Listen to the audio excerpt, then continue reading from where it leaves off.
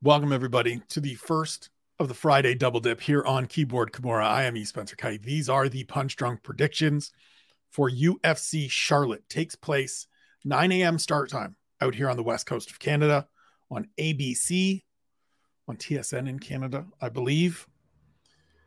It's a great card. I've talked about it all week. I'm really excited for this card. I love the main card. There's some interesting fights on the prelims. We're not going to waste much time. We're going to dive right into this.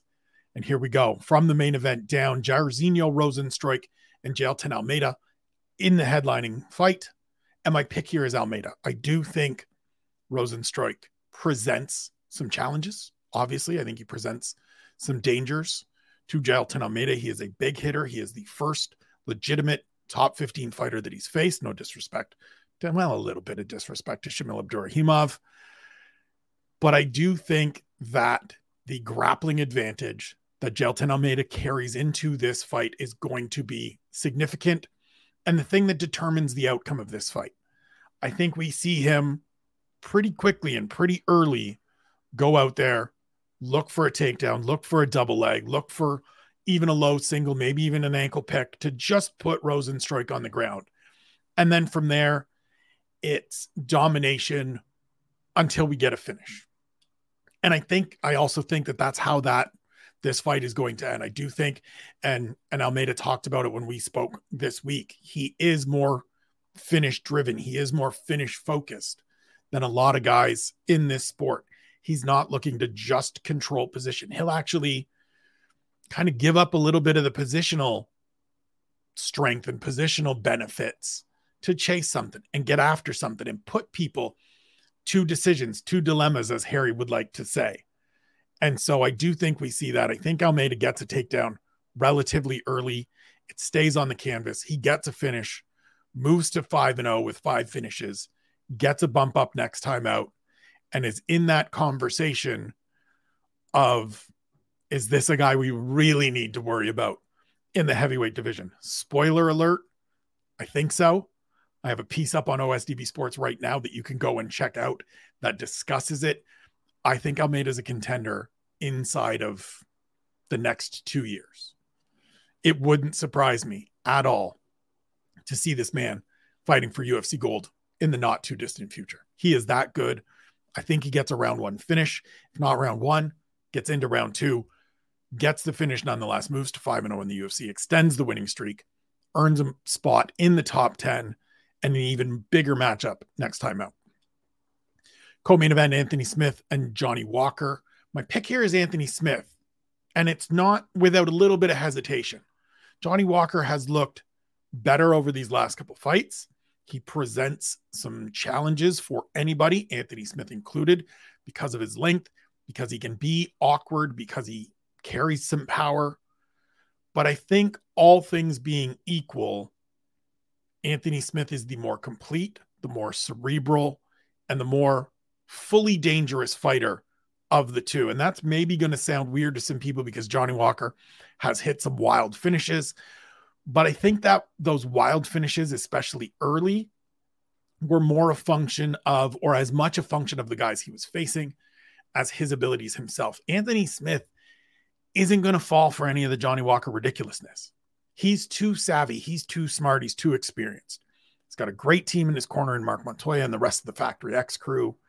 I think this looks very similar to Anthony Smith's fight with Ryan Spann and with tinges of Johnny Walker's win over Ryan Spann.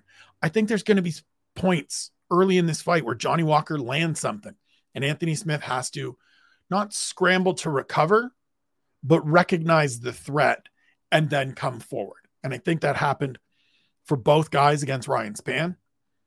For Anthony Smith, he kind of got back up and got on the offensive and got the finish. Johnny Walker, amidst the chaos, found a finish himself. But I think overall, the experience, the poise, the greater, fuller skill set favors Smith. So I'm going with Lionheart in this one. Move to the welterweight feature bout of the evening. Daniel Rodriguez and Ian Machado Gary. I wavered on this one.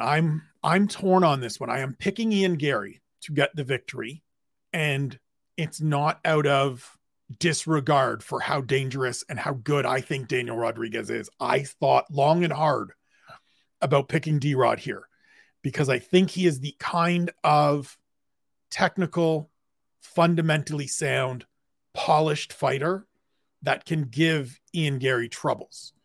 We saw, as my guy Dan Tom pointed out in his Southpaw report that he posts on his Twitter feed at Dan Tom MMA, that Jordan Williams gave Ian Gary some trouble with those left hands.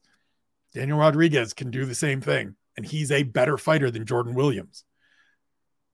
The reason I lean Gary and the reason I'm picking Gary is overall full depth of skills. I think we see a lot of low kicks. I think that leads to high kicks.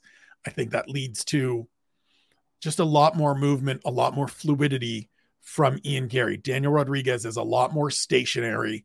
He's much more of a, you come to me and I will pick you off. I don't think Gary's going to give him opportunities that much to pick him off.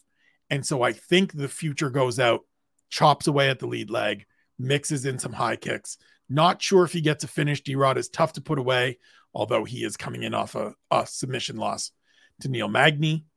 But I think Gary gets the victory, continues this undefeated run, gets a number next to his name, and then we're getting into some really entertaining fights in the second half of this year. But I'm picking the Irishman to remain undefeated, and so we go forward that way. Back to the light heavyweights, Carlos Ulberg and Ihor Pretoria. My pick here is Ulberg. I think he is developing into a very interesting dark horse in this division. I think we kind of look back to the loss against Kennedy and Nzechukwu and are a little bit anchored to it, are a little bit rooted to it without giving him the credit for the victories that he's put up. Now, those names that he's beaten, the guys that he's beaten, Fabio Charant, Tefon Chukwi, and Nick Negumereanu haven't had a great deal of success overall in the UFC. But to me, this is more a representation of the growth and development of Ulberg than the level of competition. I think he's somebody that as he continues to go up the divisional ladder at light heavyweight is going to be able to continue to have success because the fundamentals are so sharp, because the power is there, because the coaching and the experience is, the coaching is certainly there. The experience is coming. I think we see that further growth, further evolution on Saturday against Pretoria, who is a guy that, while he presents dangers, while he presents some things that Ulberg will need to be worried about and focused on, he also feels like somebody that can go out there and get hit and walk onto a big right hand. Carlos Ulberg dropped Tefon Chukwi with a jab. Ihor Pretoria is going to be available for that jab and many other shots. And I think Ulberg gets the victory. Main card opener, Alex Morono and Tim Means. I am siding with Alex Morono. This is, for me, a couple of different things. One, I think Alex Morono is the more dynamic overall fighter. He moves a little better. It's a little more fluid. There's a little more bounce and movement and speed to the way that he moves around the cage, better footwork, all of those things. I also think that Tim Means is just we're starting to see the miles pile up. We're starting to see all the wear and tear, all the years that he's been doing this catch up to him a little bit. He's been finished in his last couple fights. I don't necessarily know that Alex Morono gets a finish because he's not been a finisher in the UFC. I know that he's chasing one. I know that he would really like one this weekend, having talked to him for a story that is up on the UFC website and will be available tomorrow in the My Week in Words post that will be up on the Substack. I know he's looking for it. I think he's dangerous in every realm. I think it might be there, but overall, we're just picking fights on this portion of the show. And so my pick is Morono. I think he gets it done. He gets back into the win column after coming close to extending the winning streak to 5 last time out against Santiago Ponzinibbio before getting caught late in the third round of that fight.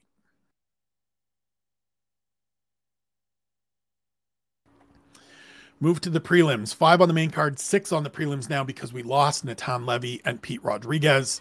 It closes out with the battle of veterans in the welterweight division, Matt Brown and Court McGee. And I'm leaning Matt Brown here.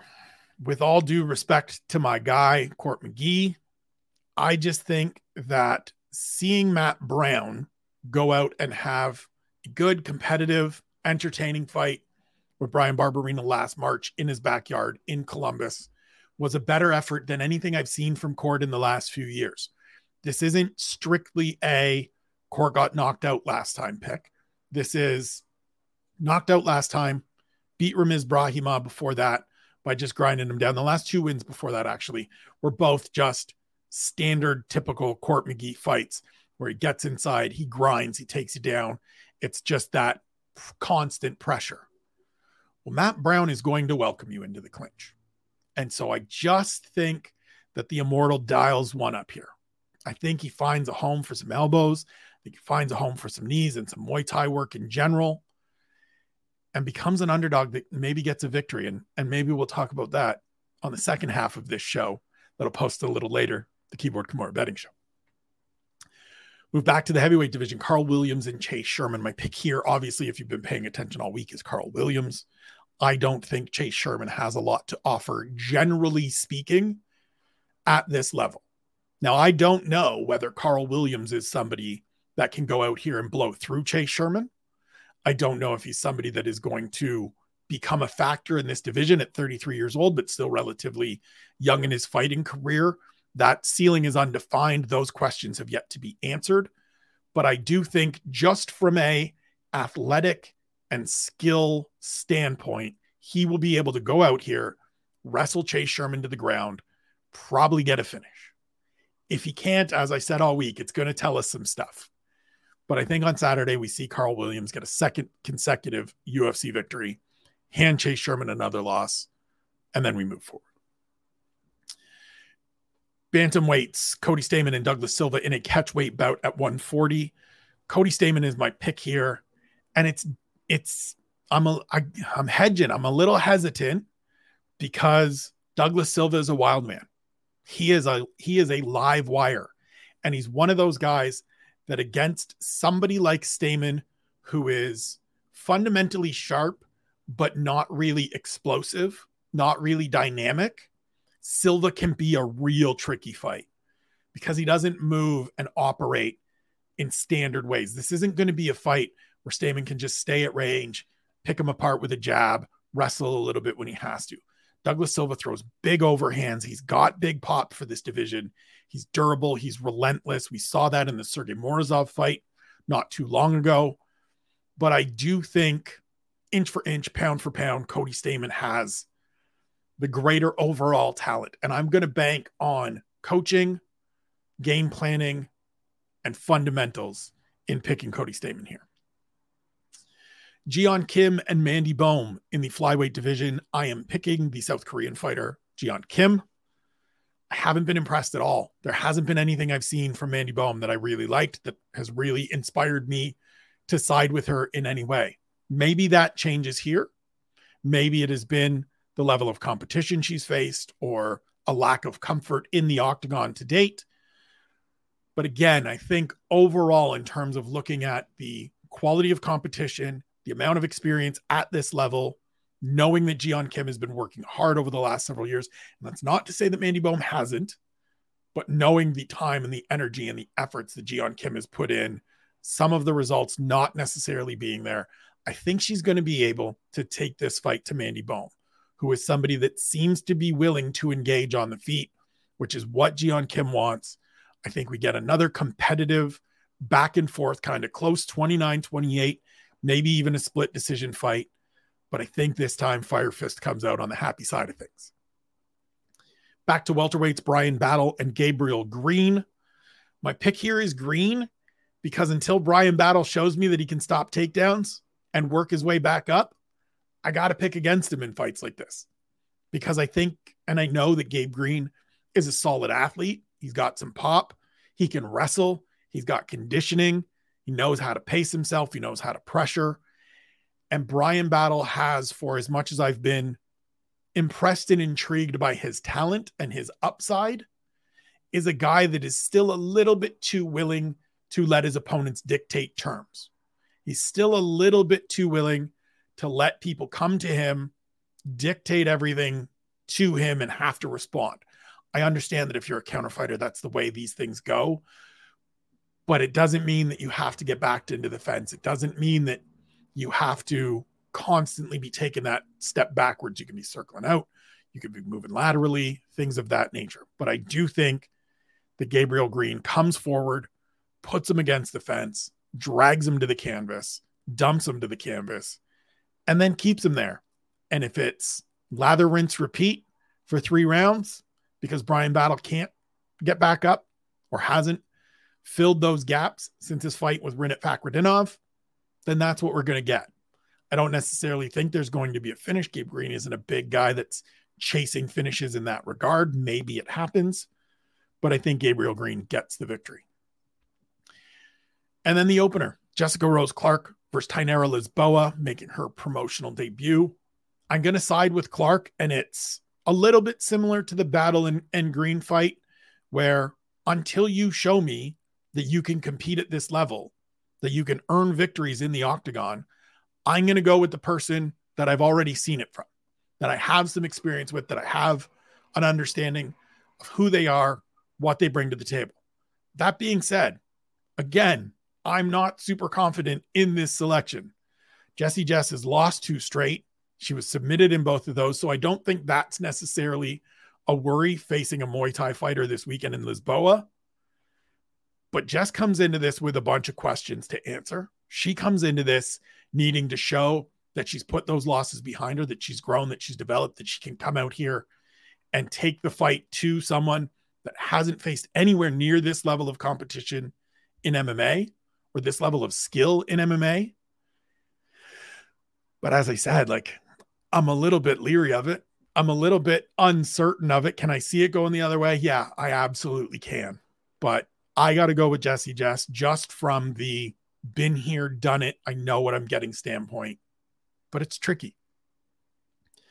So let's run through these fights. Going through the picks one more time. You can see them up here beside me. UFC Charlotte, Jailton Almeida over Jairzinho Rozenstruik. Anthony Smith over Johnny Walker. Ian Machado Gary over Daniel Rodriguez. Carlos Ulberg over Ihor Pretoria. Alex Morono over Tim Means. Matt Brown with the upset win over Court McGee. Carl Williams to defeat Chase Sherman. Cody Stamann to beat Douglas Silva. Jeon Kim to defeat Mandy Bohm. Gabriel Green to defeat Brian Battle. And Jessica Rose Clark, Jessie Jess, Lil Thick herself, to defeat Tainara Lisboa. Before we get out of here, as always, I will shout out the QR code up here. Give that a scan. It will bring you to the Spencer Kite Keyboard Kimura Substack page where you can subscribe to everything that comes out on the platform. It's the podcast version of these shows. It's any written features that I put up, such as the event recaps that go up every Saturday. There'll be some rewatch stuff. There'll be some additional featured and paywalled content going forward. So you can sign up for free to get all of the free stuff, $5 a month or $50 for the year for the full slate. It comes straight to your email. Every time something gets published, your inbox will light up with something new from me. I appreciate it. Whether you subscribe for free or put a little money in my pocket to help me continue to do these things and build this thing out, I appreciate it either way. We're happy to have you. You also see on the opposite side, my hand's covered here now there we go, by the banner. See the name, One Bone. Again, it's on onebonebrand.com, One Bone on IG. Go check them out. Trust me. Believe me. Summer's coming. You want some fresh fits. You want some new gear. The new line dropped. The new styles dropped. The new colors dropped. They're amazing. They're built for summer.